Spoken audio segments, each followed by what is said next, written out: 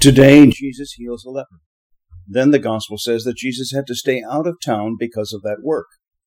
Remember, lepers were required to stay away from everyone else. Then Jesus has to stay away, for different reasons, but nonetheless he has to stay away. That is something worth thinking about. If the leper stays away, Jesus stays away. Spend some time thinking about that today. I have a few thoughts on this. I think Mark probably wrote that line about Jesus needing to stay in a deserted place to draw our connection to the two issues. The first was Jesus had healed someone who had leprosy. The second was that Jesus was being pressured to continue his miracle working, and he could not escape. I do not believe Jesus wanted to escape, but in order to teach his disciples, he had to step away. He also had to step away because he had not, the people would have come to make him king, and that was not his mission. But think about the parallel between the leper and Jesus. Both had to stay away from public sight, although the leper was free to rejoin society after the healing. But why the secrecy? Why the need to step away? The powerful but misunderstood Messiah is approached directly by someone who is normally denied any contact with healthy people. The leper's trust in Jesus is met by the mercy of God.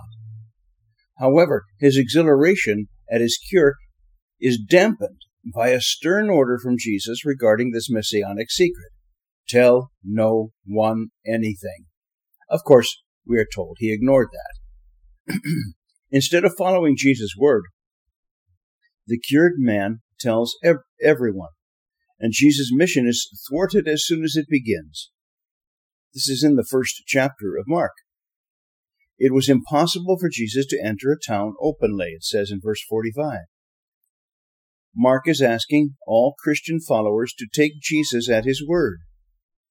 He asks them to take Jesus seriously as he is, at his pace, in his mission, and in his time. To be a Christian is to respond to Jesus' word with fidelity, whether that word is be made clean or tell no one anything. That was then, this is now. Then Jesus had to protect his full mission, to die on the cross and rise, sealing our salvation. Now, the church, us, needs to share with the world the message of a Messiah who was a miracle worker and a martyr. His mission is not over, but it has been placed in our hands. This coming Wednesday, we begin the great season of Lent. It is not just a time for us to wear ashes on Ash Wednesday and to abstain from meat on Fridays. It is a time for us to ready ourselves to declare the healing that Jesus has done in our lives, just as he did for the lepers in his day, and for the blind, and for the lame, and for the dead. We are no longer meant to keep the work of Christ a secret. I will ask you a question that you may be getting tired of hearing from me. What is your story of how Jesus has healed you? How has he revealed himself to you in the simple but glorious way that makes you sure he is your Savior? The leper could say, see, it was right there, and here, but now it's gone. The leper was told to keep quiet. We are told to shout it from the rooftops. This Lent, remember what he has done for you and get ready to share it with the world. That is what Easter is all about.